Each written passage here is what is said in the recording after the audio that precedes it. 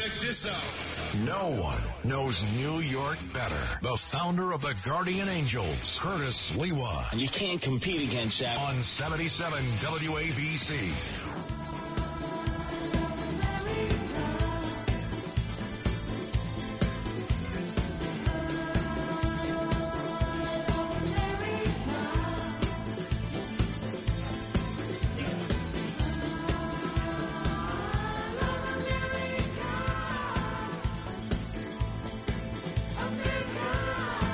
This was a gift from the French people. In addition, all the gifts they've given to us over our life as a country, from our revolution when they were side by side with us to the great lady in the harbor, gift from the French people, and this great song in the disco era from Patrick Juvet, which was a tribute to America. You couldn't even get Americans to do a disco song that was patriotic, but Patrick Juvet, well known throughout Europe, dedicated this song, which was I Love America, which has been the theme for so many immigrants coming to our shores, and then their children and grandchildren and great-grandchildren. But today, a very, very solemn occasion, the 21st commemoration of the attack on 9/11. And so WABC has been devoting programming all day long, not just Sunday, but we did it on Saturday, and we really started it all off on Friday. 72 hours. You're not going to be hearing from any former royal chef describing cooking for the Queen. No. That's not happening here at WABC, because we're at the epicenter of what is America, free speech. And our ability to reach all of you with 50,000 powerful watts of sound, not just throughout the tri-state area, but once it becomes dusk in 38 states, parts of Canada, a sliver of Europe, and right on out to the Bahamas and Bermuda. And there's no doubt all people have their memories of where they were when the attack was first announced. We'll certainly reminisce about individual personal feelings. But we have in studio Governor George Pataki, who was at the helm of the state of New York at that time. And we have Randy Daniels, Secretary of State, and Dan Weiss, who was the lieutenant colonel in the state police, many of whom were housed here for many, many weeks after the attack to assist local law enforcement and federal law enforcement. And first off, Governor, extraordinarily special day, because many of the key people who were involved in the decision-making of what to do after the attack assemble together each and every year down at World Trade Center site. So if you can just give us this, your feelings on this very solemn occasion. I'll tell you, Curtis, the overwhelming feeling that I start with is sadness, because almost 3,000 great New Yorkers, great Americans were murdered that morning. It was a beautiful day. They just went to work expecting to have another day in the office, and instead it ended in tragedy and catastrophe. And you just can't help but think of them and the loss. And then this morning, you see the family members. 21 years later, if you lost your son or daughter, your father or mother, it's not 21 years ago, it's this morning. And you can just sense their pain and the agony, and it's not going to go away. And it just has to remind us that we have to be constantly vigilant in protecting our freedoms, because those who attacked us before, there are those who want to do it again, and we just have to be conscious of that every single day. Well, now, Governor George Pataki, I've heard you in many interviews leading up to the commemoration today say exactly that. We have to be awake. Look, I grew up in a household. My father was a merchant seaman. He taught me, remember the Pearl, and described graphically what happened in Pearl Harbor and what it led to. And then clearly it's our responsibility to let our children and grandchildren remind them of, remember 9/11. But it seems we continue to make the same mistakes. We're asleep at the wheel, as we were before Pearl Harbor, as we were before 9/11. And why do you think that is? As we can see that our enemies, they never rest. They could be in a hovel in Yemen or Afghanistan. They've got their laptop, their technology. They're waiting for the perfect moment. Why do you think we always seem to lapse into this feeling of it's never going to happen again? Americans are inherently optimistic, and that's a great thing about our people. We always look at the future, and it may be a little drizzly today, but the sun's going to shine tomorrow, and that's a great thing. But at the same time, you cannot forget the fact that there are those who not only don't want the freedoms that we take for granted, they resent the fact that we live in freedom. They resent that we have freedom of assembly, freedom of speech, freedom to choose our own religion, and they are going to do their best to take it again. And, I look at our southern border, hundreds of thousands, million people crossing that border. Yes, most coming for a better life, but we know there are drug dealers, there are criminal cartels, and yes, there are terrorists. There are people coming across that border with one goal, and that's to do harm to America. Why we continue to allow that to happen, particularly on this tragic day, is something I can't understand. And, Curtis, if you think back, you were mentioning people in the caves and everything. Al-Qaeda had a safe haven in Afghanistan where they recruited, they trained, and they organized for those attacks. Just a couple of weeks ago, the leader of Al-Qaeda was killed living openly in Kabul. Al-Qaeda is back in Afghanistan, back having a safe haven. And, we just cannot take our security for granted. We've made that mistake before. I just pray that our leaders don't make it again. Now, Governor Pataki, in the aftermath of 9/11, the Homeland Security Department was set up. Governor Ridge was put in charge, brand new operation. We were trying to get everyone on the same page because we learned a horrible lesson that with all the federal agencies, national security agencies, FBI, CIA, none of them were on the same page. They weren't sharing information. We were sitting on a lot of this information. But we also created ICE. ICE was supposed to go after people who overstayed their visa here and prevent illegals from coming in with the idea that some of them might potentially be terrorists who wish to do us harm. And yet, when I walk around many of our states and cities where I have guardian angels, I mention ICE, and they, well, we don't work with ICE. Sorry, it's a government agency. We're not permitted to work with ICE. Police department.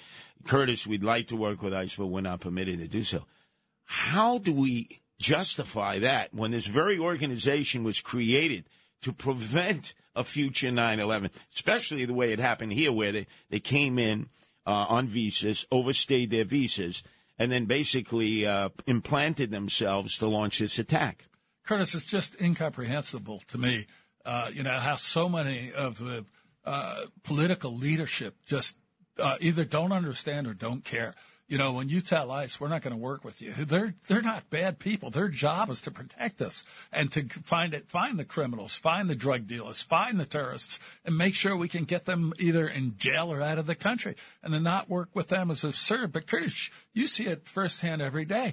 They don't work with the police, their own police department that they are in charge of, and yet too often the police are demonized instead of supported. And it's just incomprehensible to me. It is horrible leadership. It is resulting in, as we see all over, horrible spikes in violent crime.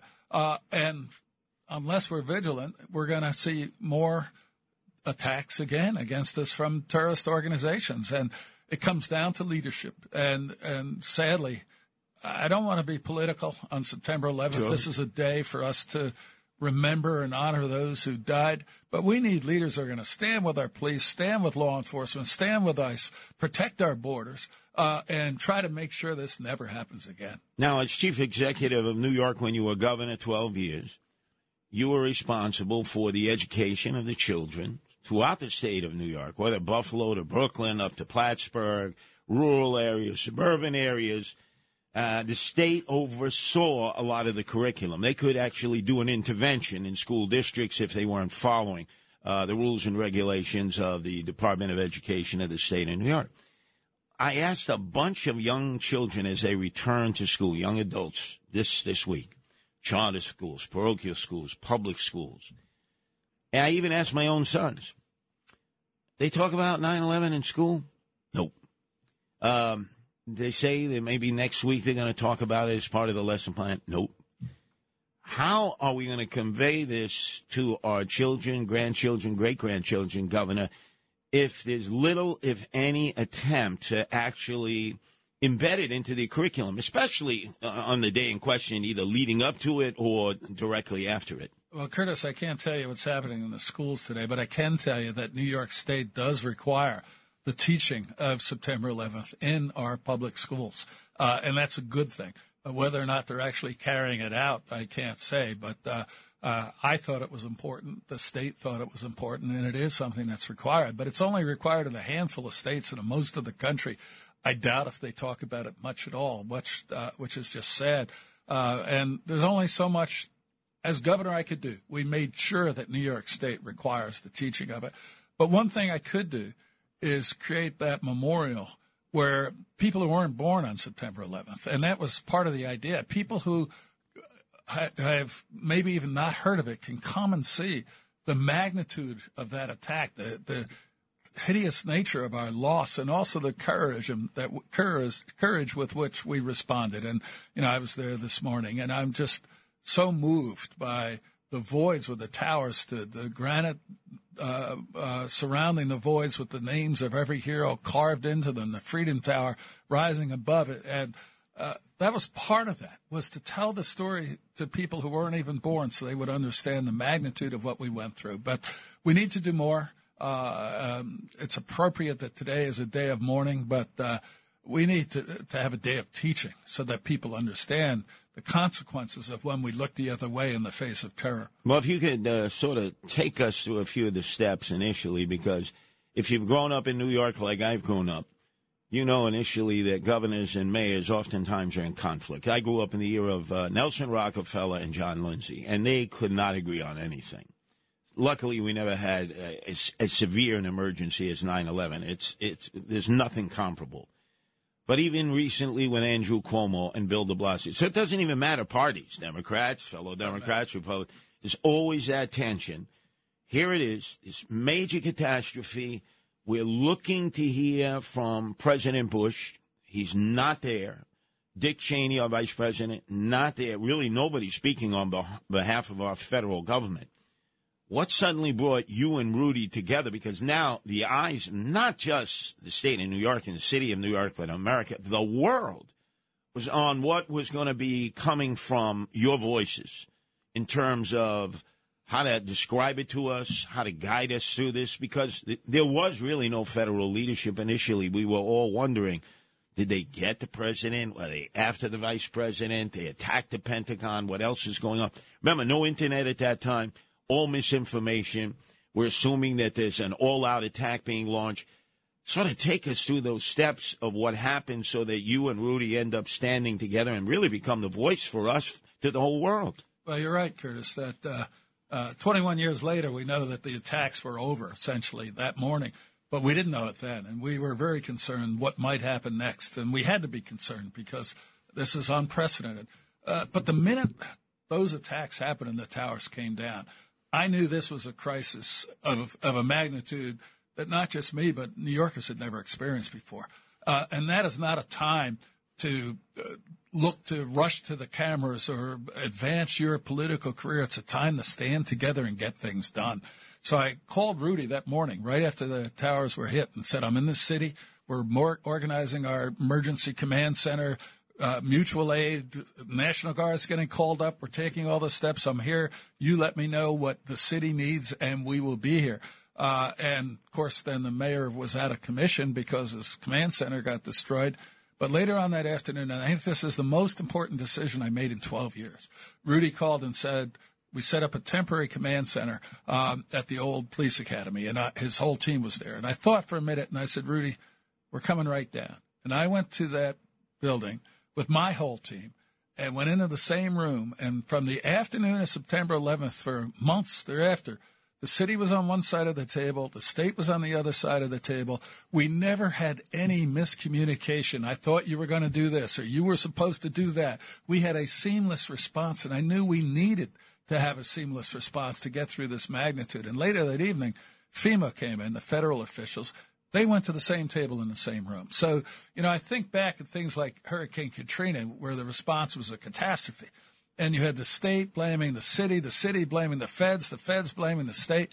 There was none of that. And I knew we couldn't have any of that. And that decision to say I'm going to have my whole team in the same room with the city's room, I think was the most important one I made. And by the way, sitting to my side is Randy Daniels, who was my Secretary of State. And as we went through those weeks and months, Randy was the point person at that table all the time, dealing with the city to make sure that we had this seamless response. Well, in fact, in addition, we have former Secretary of State Randy Daniels in our studios here at WABC on our day of commemoration for the attack on 9/11. We also have Daniel Weiss, who was Lieutenant Colonel for the New York State Police, who actually was at the pile when President Bush was there, gave that speech with the bullhorn that really brought us all together. When we come back, we got to talk about that because it is somewhat comparable to now.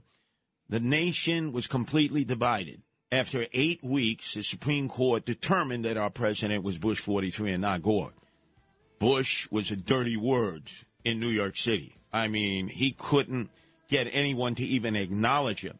How did our nation come together, never mind our state and our city, coming off to such an election that so divided us along political lines? That could be a lesson for what's going on today. Again, continue to listen here to 770 AM WABC. We're not talking about royalty, monarchy. We're not talking about the Queen. We're not talking about anything else. There's only one issue today we're talking about, and that's the 21st anniversary of the attack of 9/11. And it's something you have to convey to your children, grandchildren, and great-grandchildren, because the further we get away from the actual attack, the less and less people seem to care or be interested or take the time to tell a new generation right here at WABC.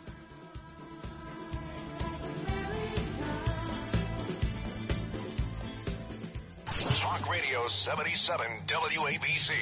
Check this out. No one knows New York better. The founder of the Guardian Angels, Curtis Lewa. And you can't compete against that. On 77 WABC.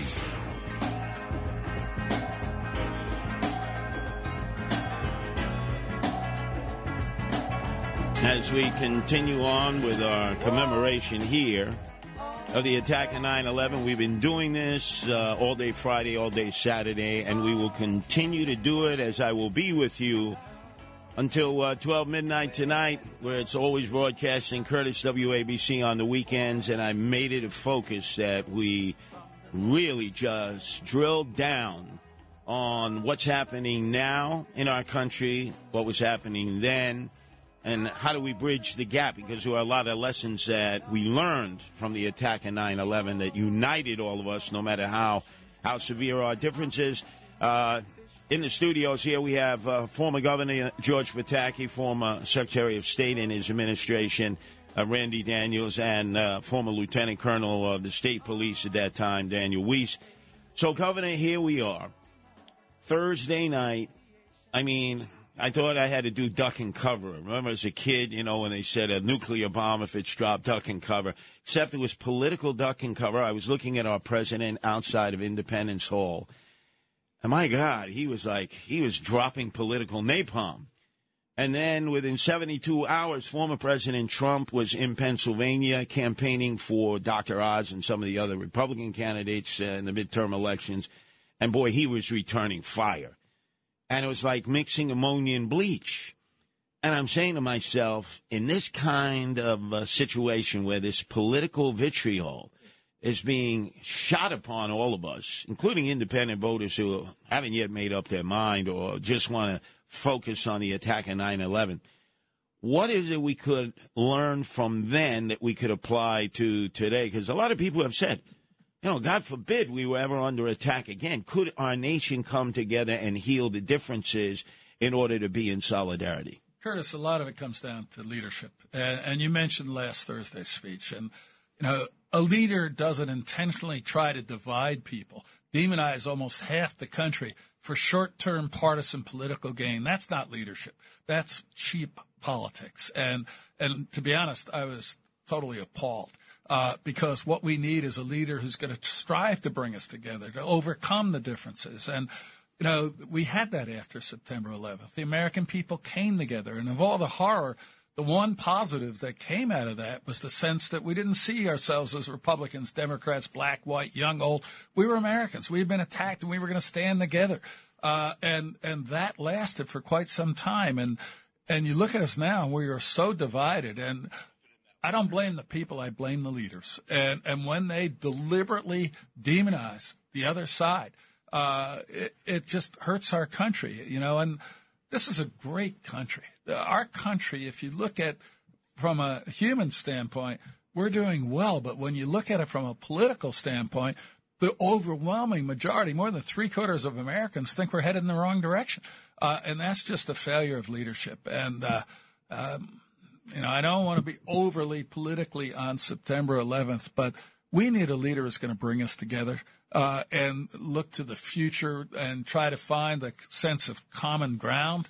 And we don't have that. Now, on Friday, we heard from many of the members of Team Giuliani who were in office at the time when the attack transpired, especially with John Catsimatidis' 5 o'clock roundtable discussion, his normal contributors, Tony Carbonetti, who had been his chief of staff, Randy Washington, deputy mayor, and actually Rudy himself. And they were able to explain from the city point of view what was the response. You've indicated, Governor, how quickly you came together with City Hall and all of their officials. And in our studio right now, Secretary of State Randy Daniels, who was given the position of having to try to coordinate all of the state agencies' response, obviously dealing with the federal government, because, again, we didn't know where our president was. We didn't know where the vice president was. And naturally, with all the city officials, Randy, what do you remember about that day and the awesome responsibility that you were tasked with to try to sort of connect all of these various agencies to respond quickly? The critical thing was leadership. And Governor Pataki is an exceptional leader, and it was on full display from the moment the crisis began. And so the lesson I take away from that, leadership is essential. Vision is essential. Uniting people around a common purpose is absolutely critical in a country like ours, and Governor Pataki did that day in and day out. The other thing that I remember as we walked through the streets together, how people responded to Governor Pataki's leadership. I mean, where else in America can you see a politician walking down the street being applauded by people because of the way he led us through that crisis? His instructions to me were very clear, and Governor Pataki is always clear. He said, I want you, Randy, to get the city whatever they need. He says, I don't want any BS. I don't want any red tape. If they need it, you get it. And if you have a problem, you talk to me. That is clear and decisive leadership because there were so many things to respond to. The other thing is that, Governor Pataki united us as a city and as a state and ultimately as a country around our common and shared values as Americans. And that is sorely absent in the darkness that we are in today. And so my sense is that Governor Pataki sets the model for the kind of leadership that we need and that we will need going forward. We have to look forward. We can't continue to look back in this country because there's too much to argue and fight about. But let's talk about the future. I'm a grandfather now. I think about what kind of life I want for my grandson and for my granddaughter who's on the way and who'll be here in January. And so leadership matters to me. Integrity matters to me. Uniting the American people around common values instead of this culture of nihilism that we have today where everything is questioned, nobody believes anything anymore. And I think that is a wholesale assault on America at the end of the day because, yes, we've had problems. Yes, we've stumbled out of the box as a country.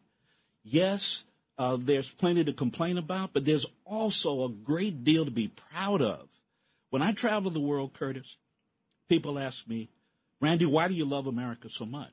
And I've always said, because we can change our leaders. Can you? And usually the answer is no. So leadership matters, and we need leaders who will give us a vision for the country, one that we can all rally around, instead of finding ways to divide us. It seems to me that so many people get up every morning finding new ways to divide the American people. We need leaders who can unite us. And this was a classic example of what was necessary and how you do it. I don't know what the governor's plans are. And you know I'm never political on 9/11. But when I look at him, I see a leader. No, there's no doubt. Governor Pataki. Randy, thank you. Curtis, what Randy said struck me about one thing, and that was walking the streets of New York. And I remember that evening. Randy, myself, my daughter Emily, and Colonel Weiss went down to the pile. And it burned for months. Yeah. And the smoke was rising. You could taste the air. It was full of vaporized building or papers or whatever. He talks about my leadership, but I'll tell you, looking at those firefighters on that burning pile, looking at the construction workers who weren't ordered there, they came there voluntarily, cutting through that twisted steel, trying to save lives, looking at how people from every walk of life rushed to try to help. Now, that's leadership. And when you want to be inspired, yeah, you can look to a political leader, but I look to that evening and to those construction workers, those EMTs, those firefighters, those police officers. They're the ones who inspire me. And I think if we can look beyond our too often failing political leadership and look at the greatness of the people when they come together, there's no reason we can't believe in a much, much brighter tomorrow. Now, question for the both of you. I was on air 12 straight hours because, remember, when the towers came down, there was no TV. Yeah. It was one of those times in our life where TV was not relevant. People could not get news and information from TV. They were dependent on radio. So people would, if they didn't have a radio, would stop and listen to a car radio, or they had batteries in their terrestrial radio for emergency situations, and they were forced to listen to us. It was difficult because we didn't have a stream of information. We had to actually debunk a lot of misinformation that was flying around and frightening people. But I remember after 12 straight hours on the radio, I then went down, had to walk down because basically everything was in lockdown. I met some guardian angels there. We started to roam about, and I noticed that there was really no presence of the federal government yet. People were just randomly walking in and around the pile, and there's nothing, no pictures, no video that could ever equal what you saw, what I saw, what other people experienced.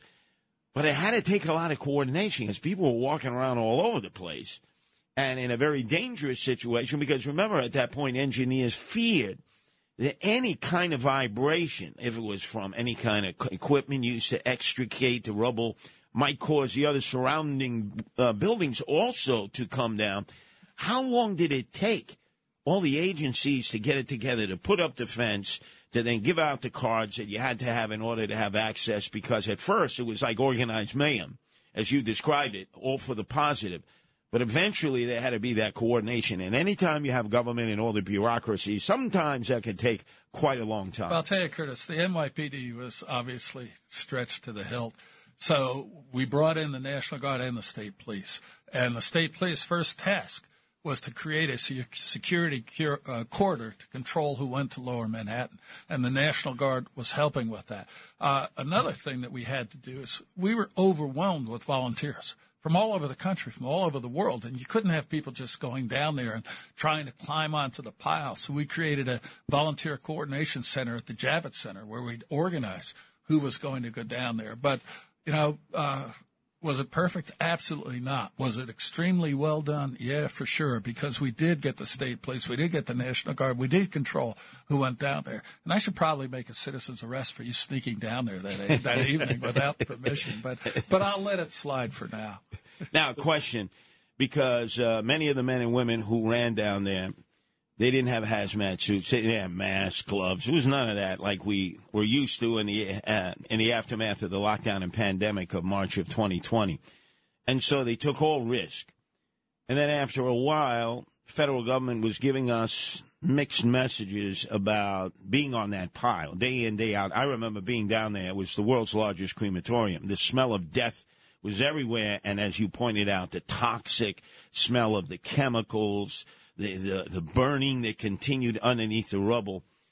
What was done wrong there? Because years later, when we tried to appeal to other elected officials around the country for additional funds to care for all those men and women who became ill, at first it was like extracting teeth. They didn't want to give the money. It was like, it's your problem, it's not there. What coordinated effort transpired to suddenly get all those officials to scrape the barnacles off their backside and recognize this was an American attack, not just an attack on New York City? Well, it was about the health, and it was also about getting aid. We weren't going to be able to rebuild Lower Manhattan. We lost literally 20 million square feet of office space was either destroyed or damaged. We had no power, no water, no sewer in Lower Manhattan for well over a week. And we needed aid from the federal government. I remember going down to Washington and having senators tell me, hey, this isn't our problem. Sorry about it, but we're not going to help. But ultimately, I'll tell you, President Bush was great on this. And the Senate leadership, I met with the House Speaker at the time, the Senate Majority Leader at the time, who was from Tennessee. I forget his name, but they were just great. And Senator Grassley was the chairman of appropriations from Iowa. He said, we're going to get you whatever you need. And ultimately, they came through with the $20 billion that allowed us to rebuild Lower Manhattan and rebuild New York's economy, which was dying at the time. On the health thing, federal government actually said the air was safe, and it wasn't. And I think now certainly everybody knows the air wasn't safe. But I'll tell you, they give you a mask. And I remember going down to Ground Zero so many times, and they give you a mask. You couldn't breathe through it. So you just take it off, And, one of the things I wanted to do was to encourage the workers, the firefighters and everything. And I didn't want to be giving them a hug wearing a mask. So you just didn't do it. And the health consequences we've seen are enormous. And finally, thank God, cooler heads prevailed, and there is now the funding for people who have been at illness as a result of that. But, it ended up fine. It was a struggle, but better to struggle and get the right result than to give up and not. Well, it's the day that changed our lives forever, and New York's News Talk leader right here at WABC, we've proven that we will never forget, not just during the course of our normal programming, 365 days of the year, but especially over the last 72 hours when we've been going round the clock. 77 WABC has joined the Tunnel to Towers Foundation for the special day of tribute today, September 11, 2022. Tunnel to Towers Foundation, 9/11 Remembrance, remembering 9/11 21 years later on 77 WABC. When we return, we'll speak with then Lieutenant Colonel of the New York State Police, Daniel Weiss, who was on that pile when Bush 43, our president, went up there with that bullhorn. And, boy, that was a moment that really united us.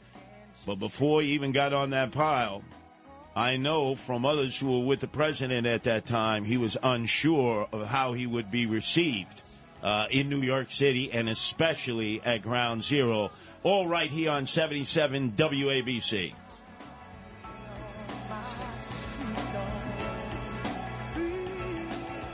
Talk Radio 77 WABC. Check this out. No one knows New York better. The founder of the Guardian Angels, Curtis Lewa. And you can't compete against that. On 77 WABC. No talk of Buckingham Palace or what's going on over in England. No, not today. This is our most solemn occasion here in our lifetime. Obviously, it was Pearl Harbor for our parents and grandparents' generation, 9/11 for our generation, and hopefully there won't be another situation that our grandchildren, great-grandchildren will have to themselves conduct commemorations over. But probably most significant at that time, when the nation had to heal from a very divisive political campaign that led to Vice President Gore being told after 8 weeks of a ballot counting and then deliberations before the United States Supreme Court, it's not your time.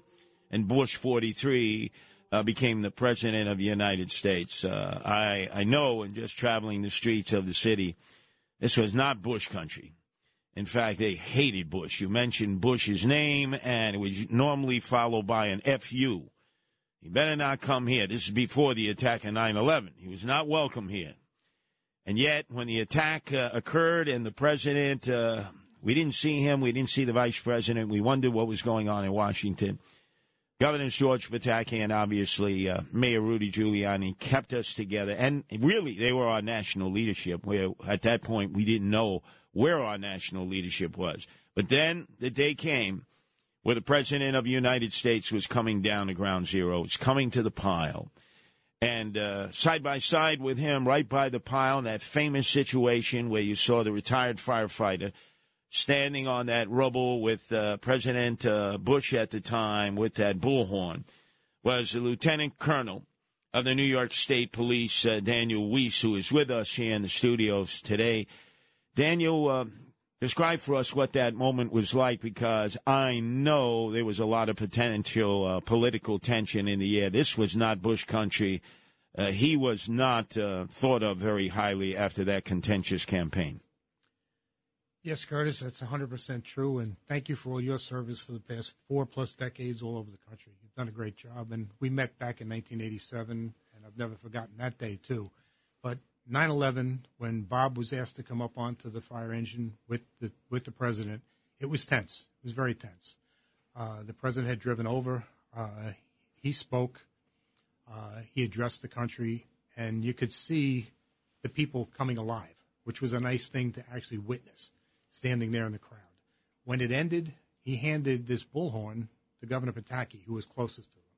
Governor Pataki handed it to me. I tried to give it to the Secret Service. They wouldn't take it.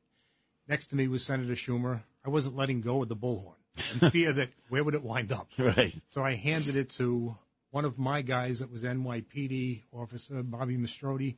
I said to him, do me a favor, get this into the governor's truck. Let's secure it. We'll figure it out later on.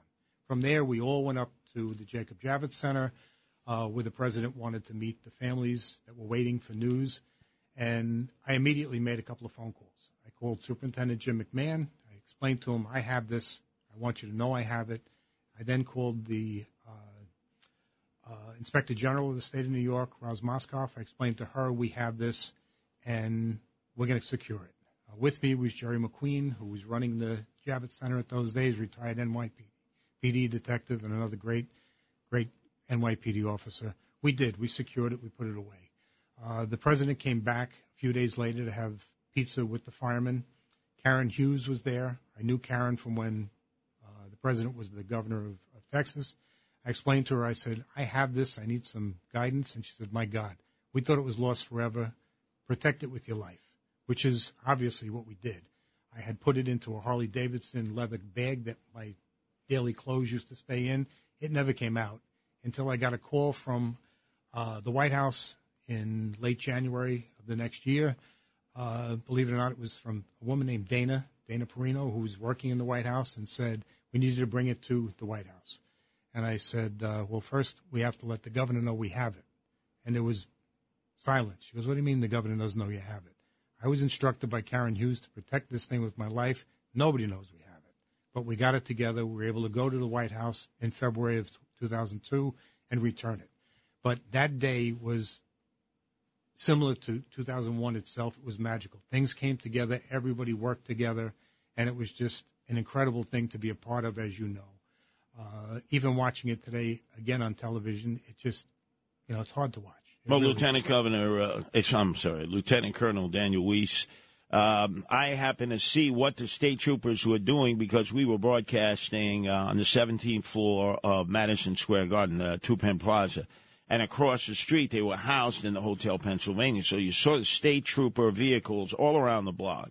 You saw the men and women spending 18, 20 hours a day assisting other law enforcement in any capacity they can do.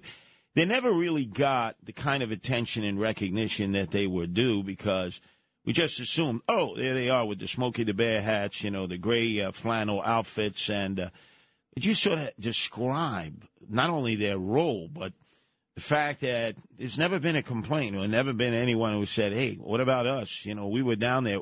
We've become ill as a result of exposure. You yourself, Dan, have suffered medical complications because of exposure. This should be a time when people understand the role of the state police in being down at the pit. Yes, it was tough. We were put into a position where we drew people from every corner of the state of New York, from Buffalo, from Messina, everywhere. The guys came down. Some of them were brand new. Some of them hadn't been to the city before. You see them looking up at the tall buildings, but they all were committed. Not one of them ever complained. We immediately got a phone call, get them out of that hotel. It's full of everything but what it should be. We did. We moved the troopers right away to a more palatable place, and they stayed here for better than 6 months. No complaints. They did their jobs. And, yes, we've had from every corner of the state guys that have become sick and, unfortunately, passed away. I lost 2 of my own detail to date that have died from 9/11. It's been tough, and we have more. We have more that are sick. I just saw that the current governor has decided to take another look at what's happened to the troopers because they're not going by the same rules. I don't want to get political here, excuse me for that, but they do have to be handled the same way. They have to be gone by the federal rules that say if you were there, you spent the time, then it's presumptive evidence that this was caused. Sure. We haven't gone by those rules. We've gone by the rules where the state says, prove it. And the guys haven't been treated properly. So hopefully with these new changes, I'm hoping that they're going to get what they need because they deserve it. They really do. Then Secretary of State Randy Daniels, one of the things that people realized when the officials were congregating down at the pit in Ground Zero was the dearth of American flags. I mean, here was the President of the United States, leader of the free world, and they couldn't find an American flag. I think they had to go all the way into Chinatown to a local public school. They had to go 1 flight, 2 flight, 3 flights to try to find American flags. And then soon, all of Americans, many of whom would never fly the flag, were buying flags that we had increased production from mainland China, Red China, because we didn't have enough flags. What was that like? I mean, the search for an American flag. I remember that when you mentioned it earlier, it regenerated in my mind, and that was a challenge. I think it was a statement about us as Americans and New Yorkers about the flag. I know that I started flying the flag on my house after that, and still do. It's strange when everything you believe in everything you know is certainly challenged by foreign terrorists determined to wreak havoc on our country. The flag instance tells us a little bit about ourselves, and we've gotten better. One of the things, the benefits of 9/11, having lost over almost 3,000 people, it caused us to look inside ourselves. It caused us to, instead of turning on each other, coming together in a way this city has never seen, probably before and certainly since. We had a sense, this is our city, this is our state, this is our country, and we are not going to accept this. I can remember a light moment during all of this as we gathered together each day with the city administration and Mayor Giuliani and Governor Pataki and the cabinet, and we would go through all of the things that needed to be done, all the things that had happened overnight. One of the enduring problems was false bomb alerts and people calling in making these calls about a bomb is here, a bomb is there. And we had to divert resources to go deal with that because we didn't know at the time. Well, I remember Governor Pataki got angry and said, we need to make an example of someone who does this sort of thing in the middle of a crisis like this. because the criminals had gotten the message. Crime dropped to almost nothing. When we would get the crime report, we were amazed at how everybody had a sense of our city was under attack and we've got to pull together. Well, the next day there was, in the crime report, Commissioner Carrick said they made an arrest that night of someone who had called in a bomb threat. And he said, we arrested him in Rikers. So we got a bomb threat from Rikers. He said, you can't make this stuff up. The next day, he says, we made another arrest. And it was a guy who phoned in a false bomb threat from a payphone in front of a police precinct, and they literally went outside and arrested him. So we got a moment's chuckle, out of that at a time of tremendous pressure and strain on us all. But I came away from all of it feeling basically this, Curtis. On our worst day, the very best in us as New Yorkers came out. We were at our best. I was never more proud to be a New Yorker than that day. And I understood, as many people have come to understand, that Americans have great resolve. Slow to anger, slow to act, but an enormous resolve that we will find the people who did this and they will be held accountable. And they were, and the accountability has not stopped. And that's how we have to be as a country. You can't lose interest, you can't get bored, and you certainly should never forget the sacrifice of all of those people. I mean, one of my jobs as Secretary of State was oversight of fire department training and the arson investigation unit. And what I walked away from all of that was how dedicated these people were. 344 firefighters died that day. I attended 40 funerals for firefighters that got to know their families. And they are extraordinary people, very, very, very committed to the job they were called to do. They didn't hesitate. They went in those buildings to try to save people. And many of them lost their lives because of it. We should never forget that. It should be taught in our schools. History does not begin the day you were born. There's a lot of history that precedes you. And if it informs your view of the world, I think it's a better and safer future for us all. We must understand that this is a recurring threat. Well, that's why we here at WABC have dedicated 72 hours of programming leading up to the commemoration today on September 11th to everything that happened before, during, and after the attack in 9/11.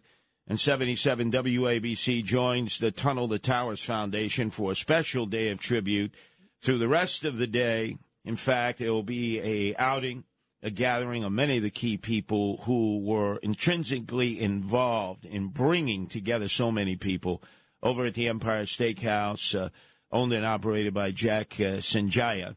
And it'll be just a continuation to make sure that we don't forget, we never forget, and WABC will keep that memory alive. Talk Radio 77 WABC. Check this out. No one knows New York better. The founder of the Guardian Angels, Curtis Lewa. And you can't compete against that. On 77 WABC.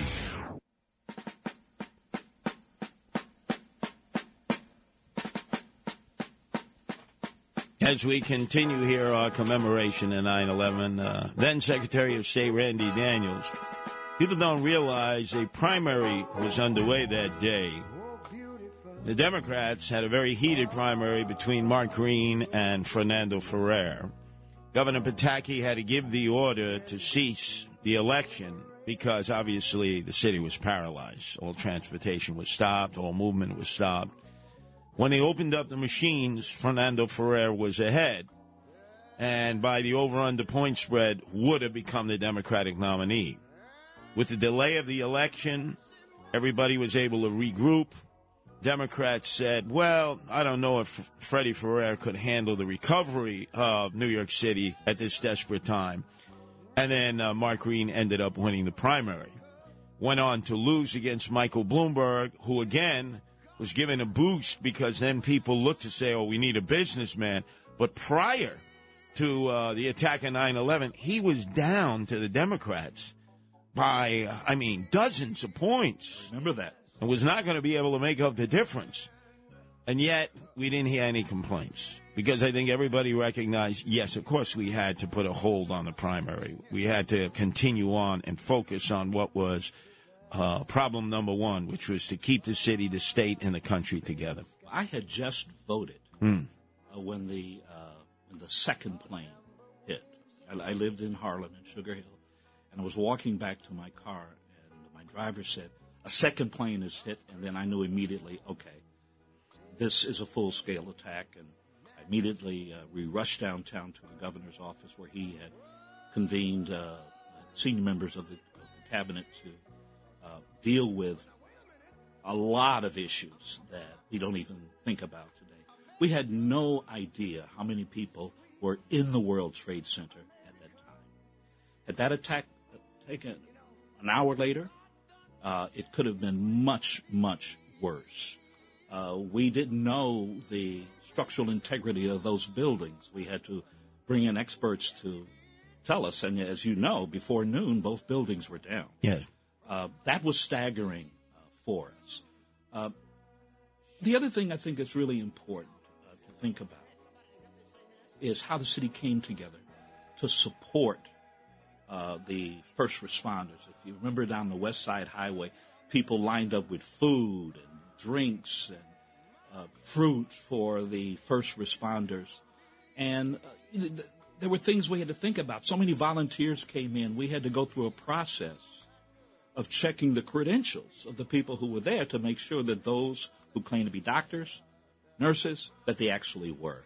But we did it. We pulled together, and we demonstrated the best of who we are. I'm very proud of New York and the way we responded, and I hope that America can learn something from today. And we're very proud of how the Pataki administration, which included U.S. Secretary of State, responded.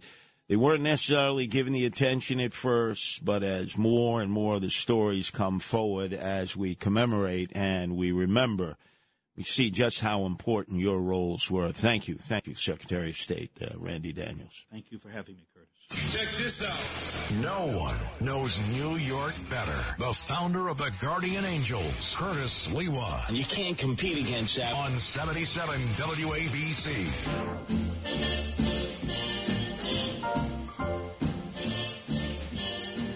Somewhere beyond the sea, somewhere waiting for me, my lover stands on golden sands and watches the ships that go sailing somewhere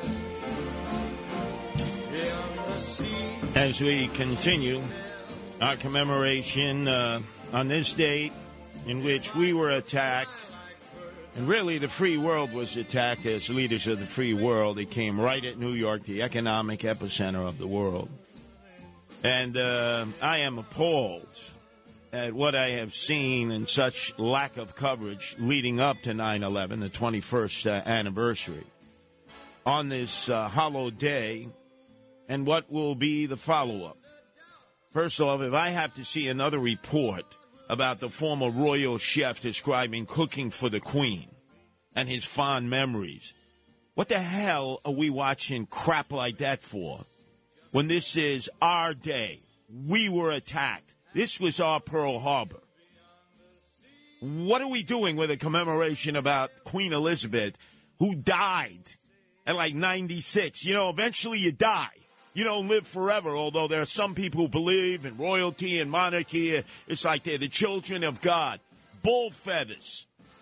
And then I got to watch the coffin begins the farewell trip and journey to Edinburgh in Scotland. And they're following this entire motorcade every step of the way. When I was a kid, they did that for JFK after his assassination. That's understood. It's America.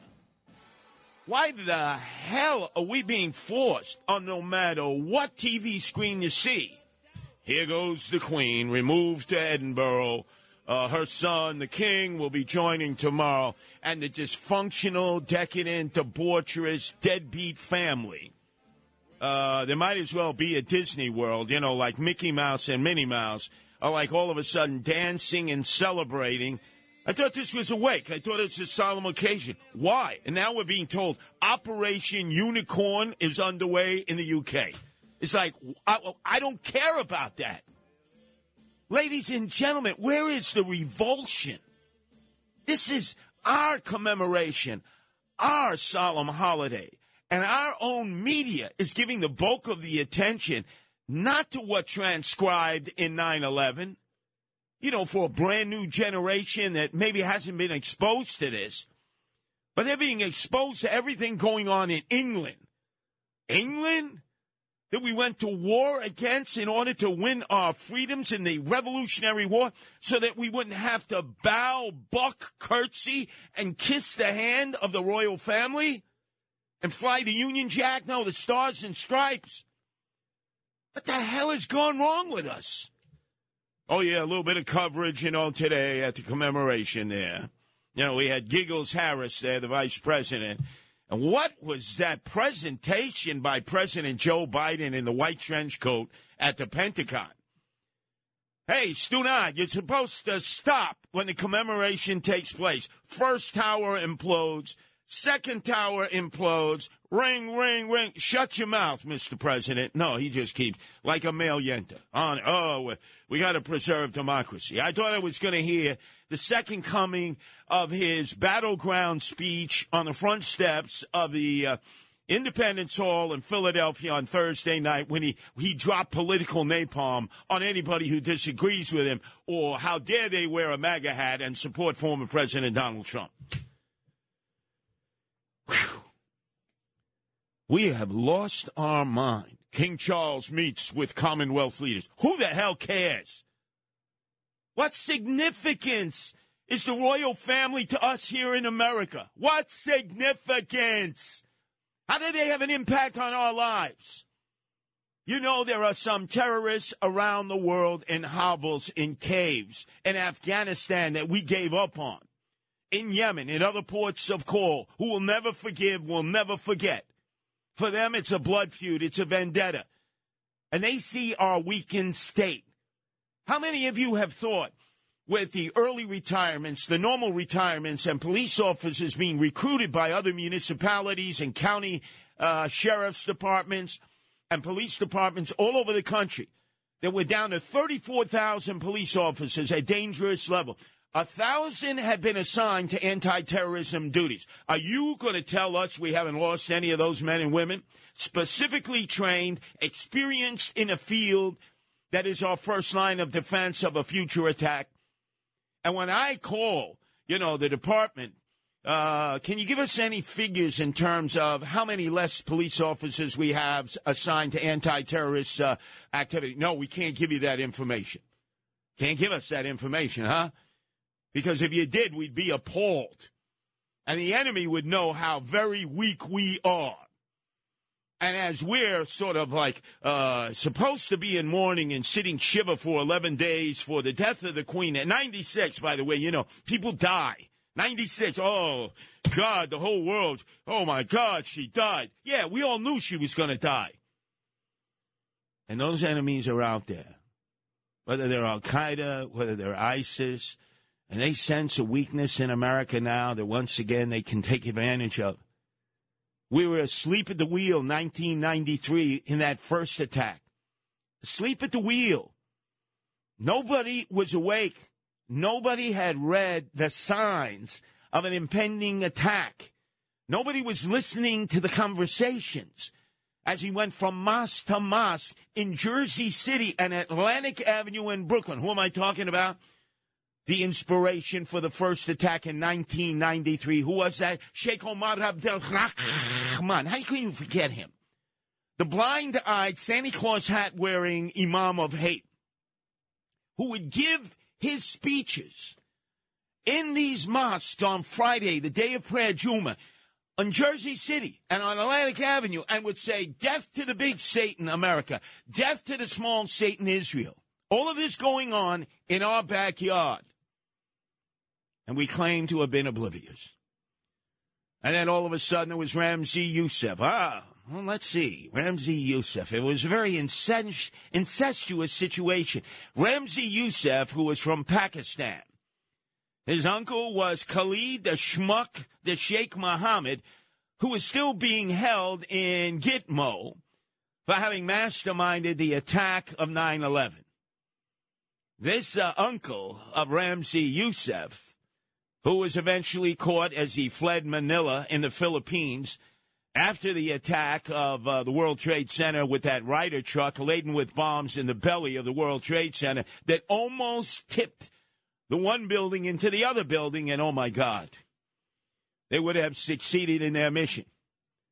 But Ramzi Youssef was already planning the second attack, and the second attack involved strategizing the actual taking of airplanes, holding the crew, holding the passenger hostages, and then flying those airplanes into office buildings where in New York City. They had no eyes for any other city, not Chicago, not Los Angeles, nowhere else. They wanted to hit New York City again, the World Trade Center. They wanted to finish the job that they felt needed to be finished.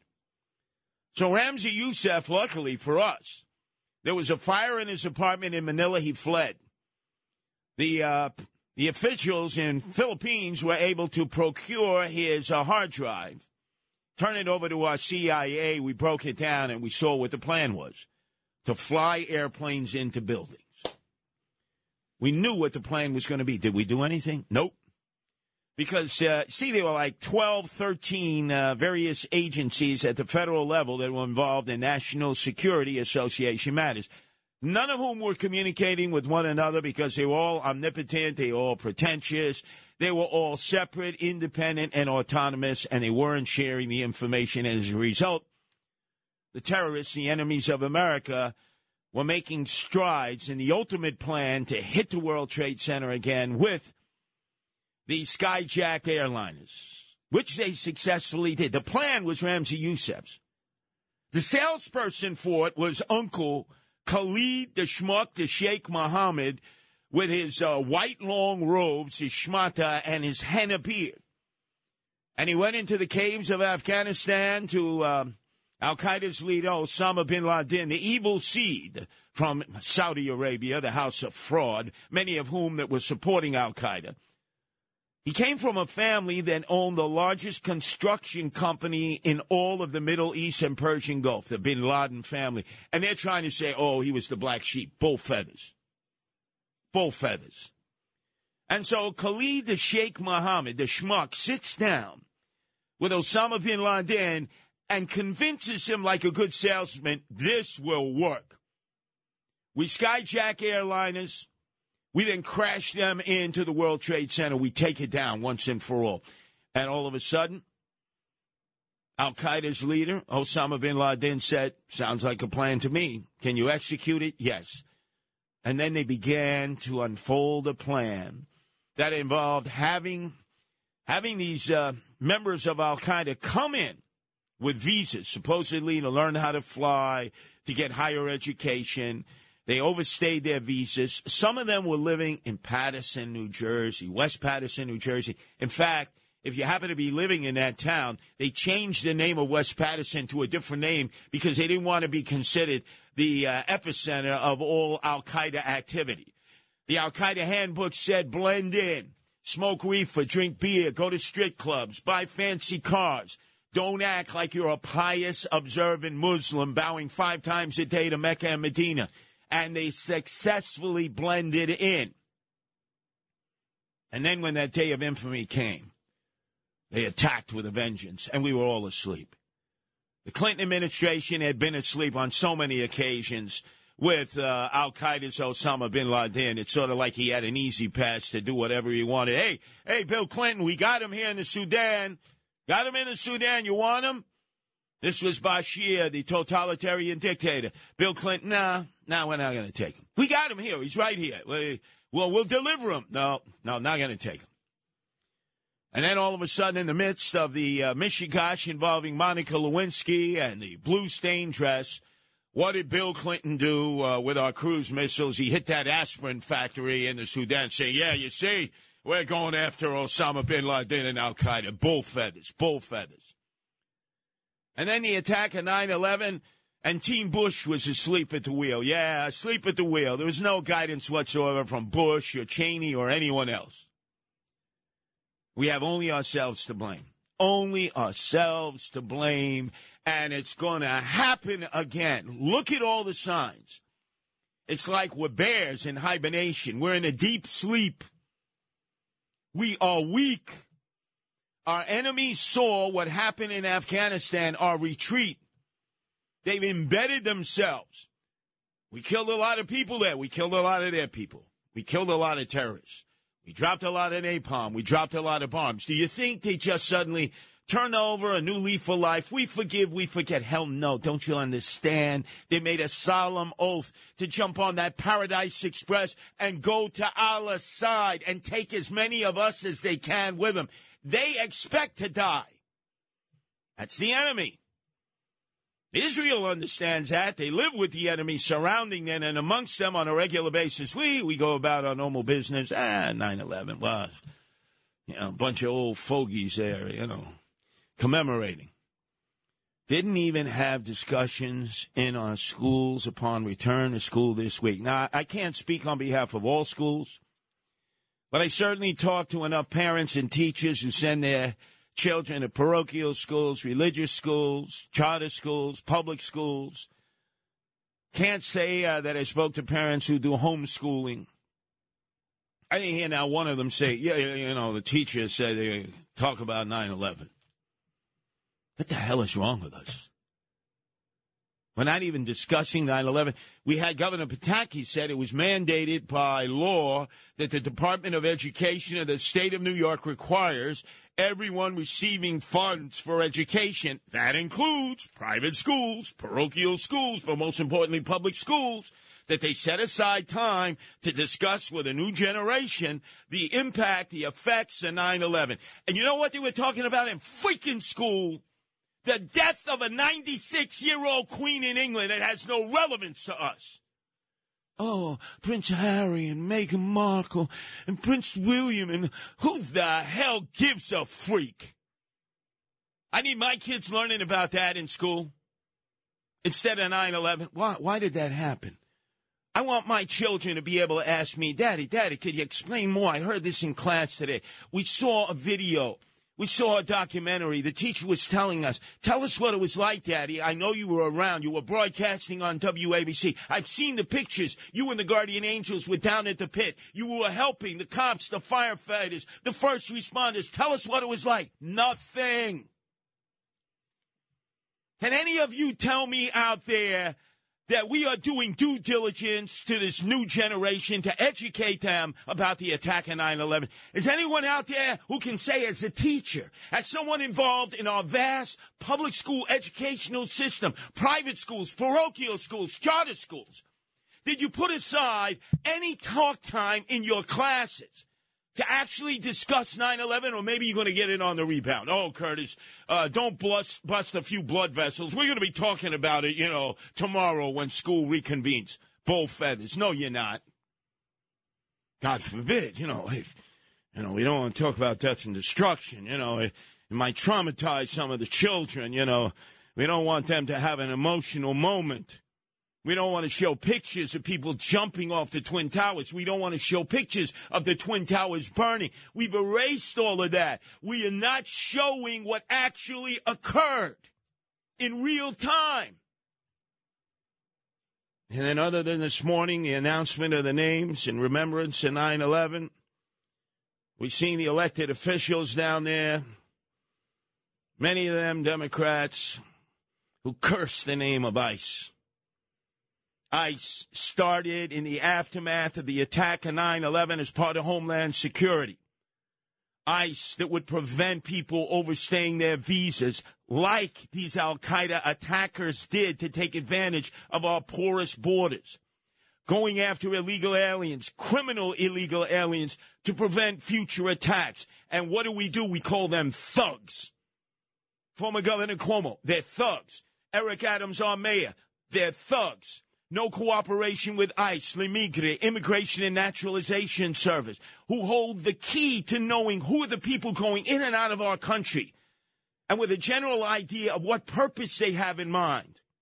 You're not to talk with ICE. You're not to talk with LeMigre. You're not to talk with Immigration and Naturalization Service. These are federal agencies. And we don't want to prevent another attack. ICE is evil, and Al-Qaeda isn't. ISIS isn't. Newfound groups of terrorists. You think with what little they have to do all day, 10-some goats in the middle, outside of Amman, Jordan, that they're actually going to say, hey, let me sort of rethink this. I was brought up to be a jihadist. I've pledged myself to blood revenge. Eye for an eye, tooth for a tooth. That's what they believe. They're going to come at us. And right now, we're an easy target again. Think of all the different ways they could come at us now, right across that border from Mexico. What's the vetting process? They don't even check your papers. They're able to come right into the heart of the epicenter of where they want a third opportunity for them. 3 times is the charm to hit New York City again. And what's the rationale? As Ramzi Youssef was flown in a helicopter by the CIA over the World Trade Center. Ramzi, why did you guys pick the World Trade Center for both your attacks? Because we figured that's where the most number of Jews were in one shot. It's coming from the mastermind of the first attack. And obviously who had created the plans for his uncle Khalid, the Schmuck, the Sheikh Mohammed, now in Gitmo, who will probably be there for the rest of his life because we won't put him to death, who then was able to convince Al-Qaeda's Osama bin Laden that it was a workable plan. All of that was on the radar screen, and we were asleep at the wheel. Feel proud to be an American today as we learn all about the royalty, the dysfunction, the decadence, the debauchery, the nonsense of their Disneyland creatures over there, instead of talking about what is most important to us here, the preservation of our freedom, the preservation of our security, and to prevent another attack like 9/11, not just here, but anywhere in the United States. Our number is 1-800-848-9222. That's 1-800-848-WABC.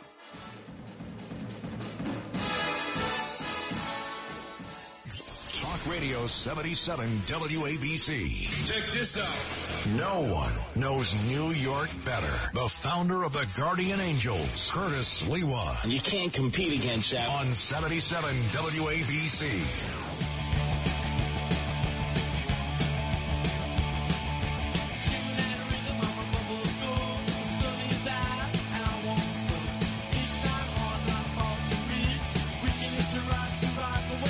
And let me talk to all of our listeners out there in the Irish Riviera. From Breezy Point to Neponset, to Rockaway Beach itself, to Broad Channel. When you looked up and you saw the towers were in flames, and the implosion of one tower followed quickly within an hour by the implosion of the other tower. Many of you Irish Americans, proud Irish Americans, Roman Catholic Irish Americans, are you part of this idolatry of the royal family in England? Do you not know your history? If you are, take a shredded shillelagh and impale yourself. And think about how many of your family members and friends ran into those burning towers and got flattened and just totally destroyed into smithereens where they couldn't even find the DNA. Ladies and gentlemen, the one thing I benefited from is that my Red Beret as leader of the Guardian Angels and being a talk show host at WABC gave me entree into places in the aftermath of the attack that many of you never saw.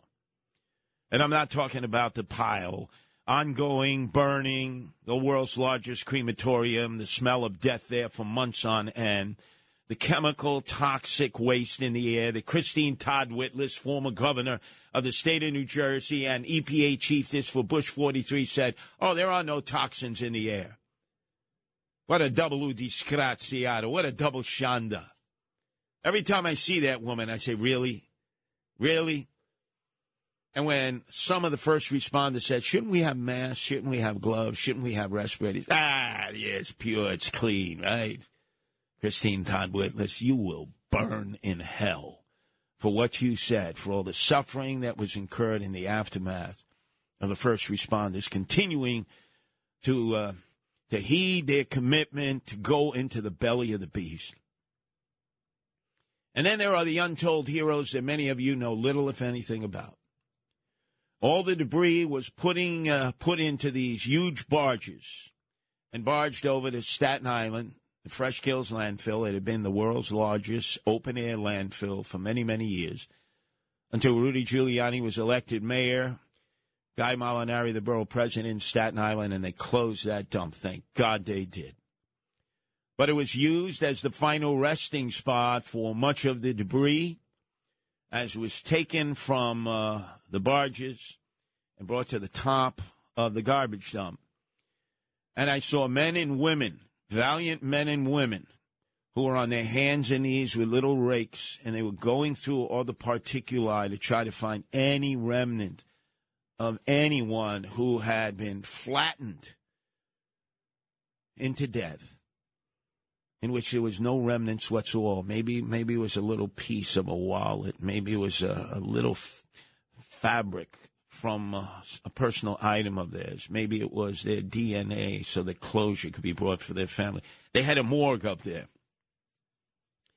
They also brought all of the vehicles that had been flattened from the fire department, the police department, the other responding agencies, all up there. Auto division was there from the NYPD, fire department personnel, EMTs, all of them, 24/7, going through the debris on their hands and knees with little rakes, many of them getting sick, many of them who would die a horrible death as a result of their service, high on that garbage dump hill of Fresh Kills. And when I was there on the two occasions, there was a drizzle very similar to what we've seen today. And you would see bubbles coming up from the Fresh Kills landfill. And what was that? The bubbles were the methane gas escaping from the garbage that had been buried for decades below. Methane gas, a killer. Any commemorations there? I know they had a commemoration tonight on the North Shore of Staten Island where they have the monument in the shadow of Ferry Hawk Stadium and the ferry itself. And that's good. But you know where they really need to do the commemoration? High atop the closed Fresh Kills dump, which is now a state park. How many men and women doing service there became seriously ill with all kinds of thyroid issues, cancer issues, breathing issues, and died horrible deaths? Story not told. Other stories not told. How many private security officers who were assigned to the different floors of both World Trade Center towers did not leave their posts? They could have easily run. They could have easily tried to escape, knowing that their lives were imperiled, and yet they stayed on their posts. I remember in the aftermath of 9/11, their families got together. Some of those who ran the security agencies got together, but the whole world ignored the fact that many of them died. They did not leave their post. They were crushed and smashed into smithereens like so many others. Boy, how quickly we forget. And then we got to look at this mishigash on TV, 24/7, 365. Former royal chef describes cooking for the Queen, his fondest memories. For those deadbeats that have no impact, no consequence on anybody's life. You would think there'd be wall-to-wall coverage today on the commemoration 21st anniversary of 9/11 as first responders are still dying horrible deaths. And as you heard, the Lieutenant Colonel, Dan Wiese, was here, who himself has serious medical issues as a result of his service and his leadership of the state troopers. State troopers are not even covered. State troopers are not even covered. Oh, Kathy Crime Wave Hochul decided, let me take a second look at that, and maybe they should be included. What a disgrace. Oh, how's the royal family doing? Oh, my God. Oh, can I go over there? Can I cross the pond? Can I curtsy? Can I bow? Can I kiss their fat asses? The hell is wrong with us? What is wrong with us? And it's going to happen again. Because we're asleep at the wheel. No education of this. No commitment to make sure this doesn't happen again. How many Arab Americans who are involved in our national security organizations, nameless, faceless individuals, who every day listen to conversations of our enemies who are planning an attack. Yep. Thank God for them. They're able to translate and figure out, connect the dots. How many drones we fly, our CIA flies, hunting out these terrorists who every day, their whole life is committed to destroying America and to finish the job that was started twice at the World Trade Center, 93, 9/11, and there'll be another attack. Yeah, guaranteed there'll be another attack. They are fixated on it. They are obsessed in completing this. They don't mind dying and getting on the Paradise Express and going right on up to Allah's side. That's all they got going in their lives. Meantime, the rest of us, let's see what's happening. Look at this. I'm looking at all these. United Kingdom mourns death of Queen Elizabeth. The whole world is in mourning. Hell no, I'm not in mourning. I'm in mourning for those that died on 9/11. I'm in mourning for those who continue to die, who continue to suffer as a result. That's who I'm in mourning for. Not for their Disney World characters, the Queen, the King, biggest welfare cheats in the world. And if you happen to be Irish, you should take a shredded shillelagh. You should really impale yourself. If you're Jews, right, they put you in concentration camps when you fled the Holocaust. They said, no, you can't go to Palestine. We're going to put you in Cyprus. We're going to put you behind barbed wire with towers. We're going to put you in internment camps. Yeah, Her Royal Majesty and all those deadbeats. God save the Queen. Why? God save the King. Really? Better not be my God, because I'll tell you that much, I have nothing to do with that God. Whew. Let's go to Paul, who's calling from Westwood. Your turn to be heard here at WABC as we commemorate 9/11. We're not talking any royalty nonsense. Thank God. Thank God you're not talking about that. I'm getting sick and tired of hearing about that. Nobody's bringing up 9/11. Paul, can you imagine that? This, our solemn day. And we're talking about these deadbeats, this dysfunctional family that has no responsibilities in life, has no consequences to what happens in the real world. And we're focused on them and not our dead and those who continue to suffer and die. I was there. I got there on the 13th. I got a mayor's pass on the 13th. I stood there for 6 months pulling debris from the main pile to the barges. Then we went to Staten Island. You hit it right on the head. The devastation was just you didn't see no bodies. You seen shoes, a lot of shoes, because everybody was pulverized. It was just the most destruction I've ever seen. It was just, and people that went there, like right now, I'm going through it with 9/11. I've had 3 heart attacks. They just found something on my lung. So now I'm going to have to go through all this. I'm 58 years old. And it's just crazy. How quickly we forget 21 years later, you have to go through this, others have to go through this. And we're like, we're counting pennies, nickels, and dimes. We have a $30 trillion debt that Democrats and Republicans have heaped on us. And now we're deciding, well, I don't know if there's any money for you, Paul. I don't know if there's any money for anyone who served down there in proximity to the world's largest crematorium that was filled with toxic waste in the air. And then Christine Todd Whitlis, who emerges now, former governor of New Jersey, who was the EPA princess, and told us all the air was clean. The air was clean, Paul. No, it wasn't. That's why the first 40 floors of the World Trade Center, the lawyer sued because of the asbestos. He sued before the building was even built, and that's why they knew all the asbestos was in the building. And it was just, you smelt it down there. You were there, you smelt it. It was just death. It was just death. Paul, tonight, if you have the opportunity, please listen when I return from 9 to 11.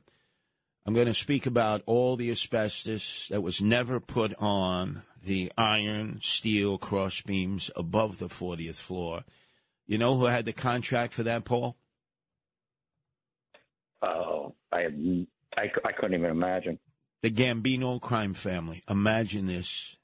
And they didn't put the asbestos on the cross beams in order to pocket the money. That's why the World Trade Center imploded so quickly. That's why engineers and architects were shocked, because they said, wait a second, we understand a plane could crash into the World Trade Center, like a plane crashed into the Empire State Building long ago, and fire did not consume the building. Fire consumed. It traveled like a fireball because at the top levels, Paul, there was no asbestos, and a guy named De Bono, who was a soldier of John Gotti Sr., had the contract. He pocketed the money, and they never sprayed the asbestos on the steel cross beams. Never did. Yep. Hey, you don't hear that story, do you, Paul? Yeah. No, you don't. Now, you see what I would do. Curtis Sliwa, Paul. Say, who gave that contract? What state official, because it's a state Port Authority project, what state official oversee the contract to spray asbestos on the steel cross beams and girders of both World Trade Center buildings? Who signed off on that? Who got wine-dined and pocket-lined by the Gottis and the Bonos? You know, Sammy the Bull Gravano, he's a rat. He's still alive. He eats the Parmesan cheese. He tells the story. He was upset at De Bono because he wasn't getting his kickback. They ended up whacking De Bono because he kept the money. But the asbestos never went up. That's why you got to listen tonight from 9 to 11, because I know where all the bones are buried and who buried them. And nobody else is telling that story. So when you're adding the Rockaways, the Irish Riviera, Breezy Point, the Ponce, Pearl Harbor, hey, Sid Rosenberg, you're out there with Lou, your board operator in the morning, Lou Rufino, Broad Channel, Rockaway Beach. And you stare up and you see there's no more World Trade Center. There's a singular building where there used to be two. And you go back into your house tonight, and hopefully you remember your friends, your relatives, and others who perished and continue to perish. And then you turn on the TV and you see the bloody idolatry of the monarchy that put their jackboots in your necks for decades. And if you're part of that, then take a shillelagh, shred it, and impale yourself, please. End the misery, because you are un traditor. Radio 77, WABC. Check this out. No one knows New York better. The founder of the Guardian Angels, Curtis Sliwa. And you can't compete against that. On 77 WABC.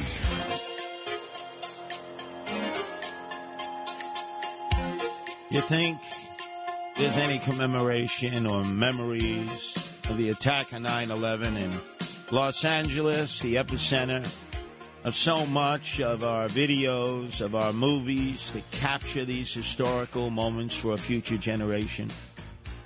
You know how I learned about the concentration camps without a final solution put up on Cyprus by the British royalty and the Parliament against fleeing Jews who were leaving Europe after the Holocaust and then trying to work their way to Palestine and forced to be interned for 2 years. Yeah, Some Majesty, His Highness, and all that. Yeah. By the movie The Exodus with Paul Newman, Otto Preminger was the director. I had to learn about that from a movie. Because, you see, movies sometimes helped us fill the voids of the history that we should have been taught, if not in the house, in school, in our religious institutions. Where the hell is the teaching going on about 9/11? And if we're not going to teach our children, grandchildren, and great-grandchildren, in one of the places where we were attacked, New York City, the main attack, or in the Beltway in D.C., or in Western Pennsylvania, where the heroes of that airline flight said, oh, no, you don't. Oh, no, we know we're going to die, but we're going to die as patriots. Roll them. And they attacked those hostage takers and those terrorists and forced the plane down into an empty field, whereas it would have crashed into our House of Representatives and our U.S. Senate there in the Capitol. That was the destination, and they would have succeeded in doing that. You think those are the people we should be honoring? I mean, I'm trying to remember their names, and I'm pretty good at this because, I followed up on it. I would much rather see their names than the names of the deadbeats of the monarchy. Meghan, Harry, William made amends, and they brought each other together. Who the hell cares? Who the hell cares? Our media spews the propaganda and what they should be doing, if anything, on this day alone, devoid of politics, focus on how we were asleep at the wheel. As a reminder, it should never, ever, ever happen again, even though we know it's likely to because our leaders are asleep at the wheel. Let's go to Mike in New Jersey. Your turn to be heard here on our commemoration on WABC at 9/11, Mike. Curtis, how are you? Definitely not good, Mike. I know this is a sad day. Hey, I was in Manhattan. I was one of my first jobs. And you sparked a memory. I remember the express bus used to go into the Brooklyn Battery Tunnel in the morning, in the months following, and out were flattened cars coming the opposite way towards Staten Island. I'm from Staten Island originally. But what I want to talk about was how do we teach this to the new generation? And you're going to think I'm odd, which I am, but put it into the format of a video game. Well, depending on how it's done, I would agree. In video form, on apps, in all different ways that younger people get their information. We have to force feed them this, Mike, because let's face it, it's not anything that most youngsters would choose to look at. It's not Roadblocks. It's not any kind of normal video games. But you're right. We have to be creative because our schools are not doing it. I've asked for the last 3 days, how many of your children, grandchildren, great-grandchildren were taught about 9/11 in the last few days? Not one call, Mike. Not one call. I'm right now. I'm in Pennsylvania. I came here for business, talking to a lady who's 68 years of age, and same thing. She does some stubbing, and she says it's not being taught. How it's not like Pearl Harbor where at least my generation, I'm 44, we were told about, the sacrifices that were made. Nobody makes sacrifices anymore. I would guarantee you, Mike, tomorrow when my sons return to their public school classrooms, you know what the discussion will be? Who's in the queue to eventually succeed King Charles III? They'll be making charts. So it's William and this. Who the hell gives a flying flip, Mike? But one more point. I have an uncle who's a foreman, Local 731. He tells me in the months following as well, he was down there turning off the gas mains that were spewing gas and flames into the air. And now he's got, I forget exactly what kind of cancer, but he was in the hospital about a year and a half ago it was a major surgery, but he's on. Mike, you know what they're telling people now who can trace their maladies, their cancer, their thyroid conditions, their breathing conditions, to the time they spent at the world's largest crematorium, Tough Nuggies. Illegal aliens, oh yeah, we're giving you health care. Prisoners, we give you health care. Americans who risked their lives, didn't know what they were walking into, Tough Nuggies. Let's hopefully you have a peaceful death. You don't have a tortured death. Imagine this. Look at what we're doing to ourselves. And why there's a lack of patriotism and pride and self-esteem in being an American. We can't even teach the fundamentals. The attack on America was an attack on Western civilization and all that we value. Freedom of speech, the ability to get an education. the ability to be poor and impoverished, and yes, climb up the ladder, where in these other countries, no. It's based on pedigree. It's based on privilege. And if you're in the lower caste, that's it. Tough noogies. That's where you stay. Talk Radio 77. WABC. Check this out. No one knows New York better. The founder of the Guardian Angels, Curtis Lewa. And you can't compete against that. On 77 WABC.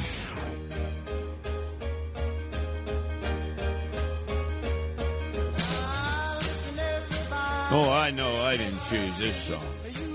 End it, Rich. Cut it. Give it a bris. Sheesh. I leave it to Rich and the crew here to pick a song. And, my God, what do you think? That I'm Vinny Madunio here? What do you think? I'm Cousin Brucey. What do you think? I'm Tony Orlando and Dawn. I'm not that kind of entertainer. No. It's the day that changed our lives forever. I just wish everybody else knew. Thank God for WABC, this home of ours that has dedicated 72 hours to focus on the attack of 9/11. And 77 WABC has joined the Tunnel to Towers Foundation for a special day of tribute that will continue right on up to 12 noon. And I'll make it very apparent to Dominic Carter, who comes on from 12 to 1 to continue on that, and to the Mamaluke, Frank Morano. I understand he had guests on that were crying about the loss of the Queen. What the hell are you doing, Frank? How about people on crying about the loss of Americans, our friends, our neighbors? Staten Island, per person, per capita, more people died on Staten Island. More people got sick on Staten Island than anywhere else in the tri-state area. Anyway, it's a special day of tribute. Tunnel to Towers Foundation, 9/11 Remembrance. They do an excellent job. I've been with them since day one. First gatherings at the Brooklyn Battery Tunnel, where we followed the footsteps of Stephen, who dropped everything, pulled out his bunker pants out of the back trunk of his car, ran through the tunnel, ran into the belly of the beast, and his death. And I remember giving initial speeches. And to all of you out there, our enemies, let us put you on the Paradise Express and zoom you on up to our side. And afterwards, you can't say that, Curtis. Yes, I can. This is America. This is not England, where you can't disparage the royalty and say other things. No, they don't have freedom of speech. We have it here. Remembering 9/11, 21 years later, on 77 WABC, in a very, very different way than you're going to hear from anybody else. You know me, I don't pull any punches. I don't care. People have come up to me and come on, Curtis, you got to lay off the royalty, you know, Her Majesty. Her what? Her what? You know what? 96 years of oppression, 96 years of using the monarchy to oppress people all over the world. You idiots, we had a revolution to be free of a monarchy. And some of you would actually, I think, prefer to have a king and a queen and go to a castle, stand outside of a castle and wave to royalty that you have to pay for every nickel, diamond, penny of monies that they use. They don't have their own money. It's the people's money, and they say they're doing charitable work. Now, whose money is that? Well, it's not our money. We're deadbeats. We're the biggest welfare cheats in the world.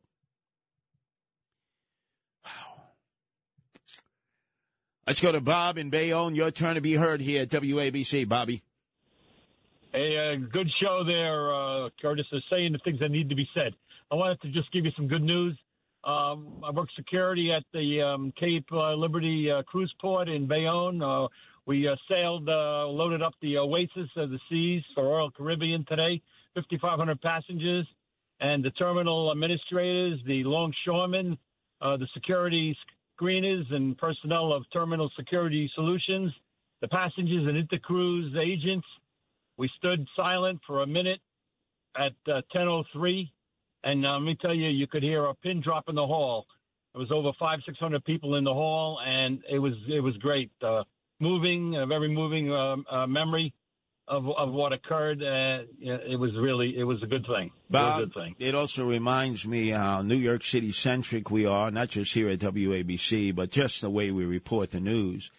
I remember on that day, many men and women were ferried across the Hudson River to Liberty State Park, where they continued to watch the implosion take place at the World Trade Center. But Jersey, first and foremost, were able to get people to escape. Because remember, everything was in lockdown. There was no rail service. There was no bus service. All the bridges and tunnels were closed.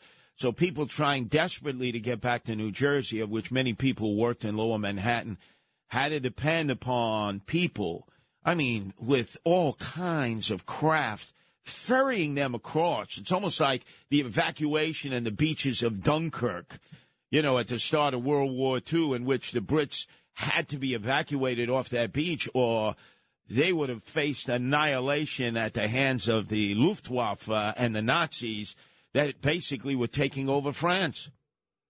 That's true. I also want to mention to you that there's a teardrop memorial at the foot of the cruise port. It was a donation. It's a moving monument in granite and steel. I believe steel from the World Trade. It was donated. Hard to believe, but it was donated by Putin and the Russians in the 90s, in the early 2000s, as a memorial to the people who perished on that day. Understood. And, again, there are many communities in Nassau and Suffolk where they also have their memorials up.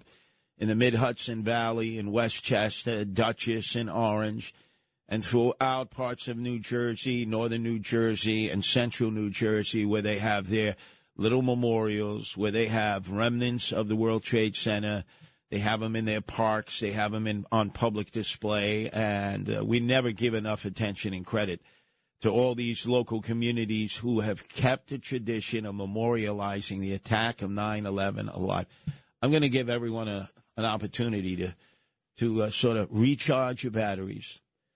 Go back to watching the orgy of coverage for the fraudulent monarchy that has absolutely no consequence on anybody's life, does nothing for nobody but themselves.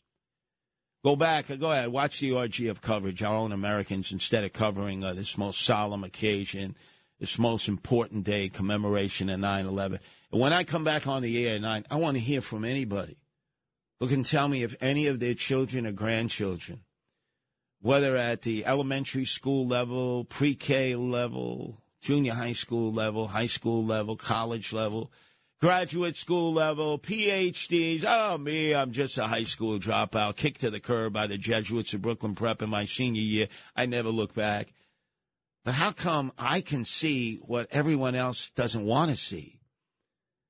That in our education, where we spend billions of dollars, our taxes, property taxes throughout the tri-state area that keep coming up because you're going to have to absorb these illegal alien children into your school system. You think it would be mandated that either days before the attack of 9/11 or days after, that whole sections of a school day are devoted to memorializing and commemorating the attack of 9/11, and that we bring survivors in for assemblies or into the classroom to be able to explain what went on, like I had here, Governor Pataki, Secretary of State at that time for the Pataki administration, Randy Daniels, and Dan Weiss, who was Lieutenant Colonel of the New York State Troopers. Dan suffering medical ramifications. The state troopers are not covered. And so what does Kathy Crime Wave Hochul do? She said, well, we'll have to look into that now, you political whore. You say it now, right? You knew it all along as Lieutenant Governor for Cuomo and his government. Now you say, oh, well, we'll have to look into that. They're all political whores. All of them. Democrats, Republicans. They're down there for 9/11. Meantime, not a mention of ICE.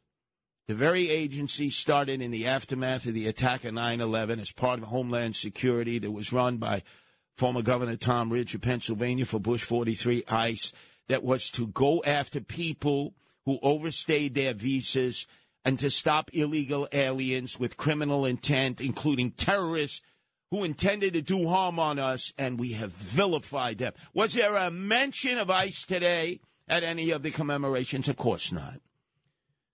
Because what will Kathy Crime Wave Hochul say? Oh, they're thugs. Eric Adams, thugs. We don't cooperate with them. We don't communicate with them. We don't have any relationships with l'Immigrant, Immigration and Naturalization Service. No, they're the enemy. Not the terrorists. No. No. Not the gangbangers. No. Not the narco-terrorists. No. Not the sex traffickers. No, ICE. L'Immigrant.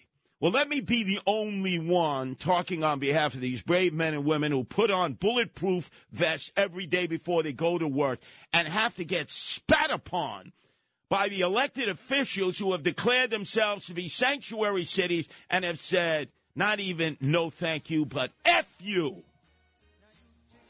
And they're all down there today. Oh, they're patting themselves on the back. Giggles Vice President Harris with Eric Adams, the swagger man. How the hell are you smiling down at the memorial of 9/11? You. Oh, disgraziato. I'll be back 9. Hopefully somebody can tell me of some child that learned about 9/11 in our school system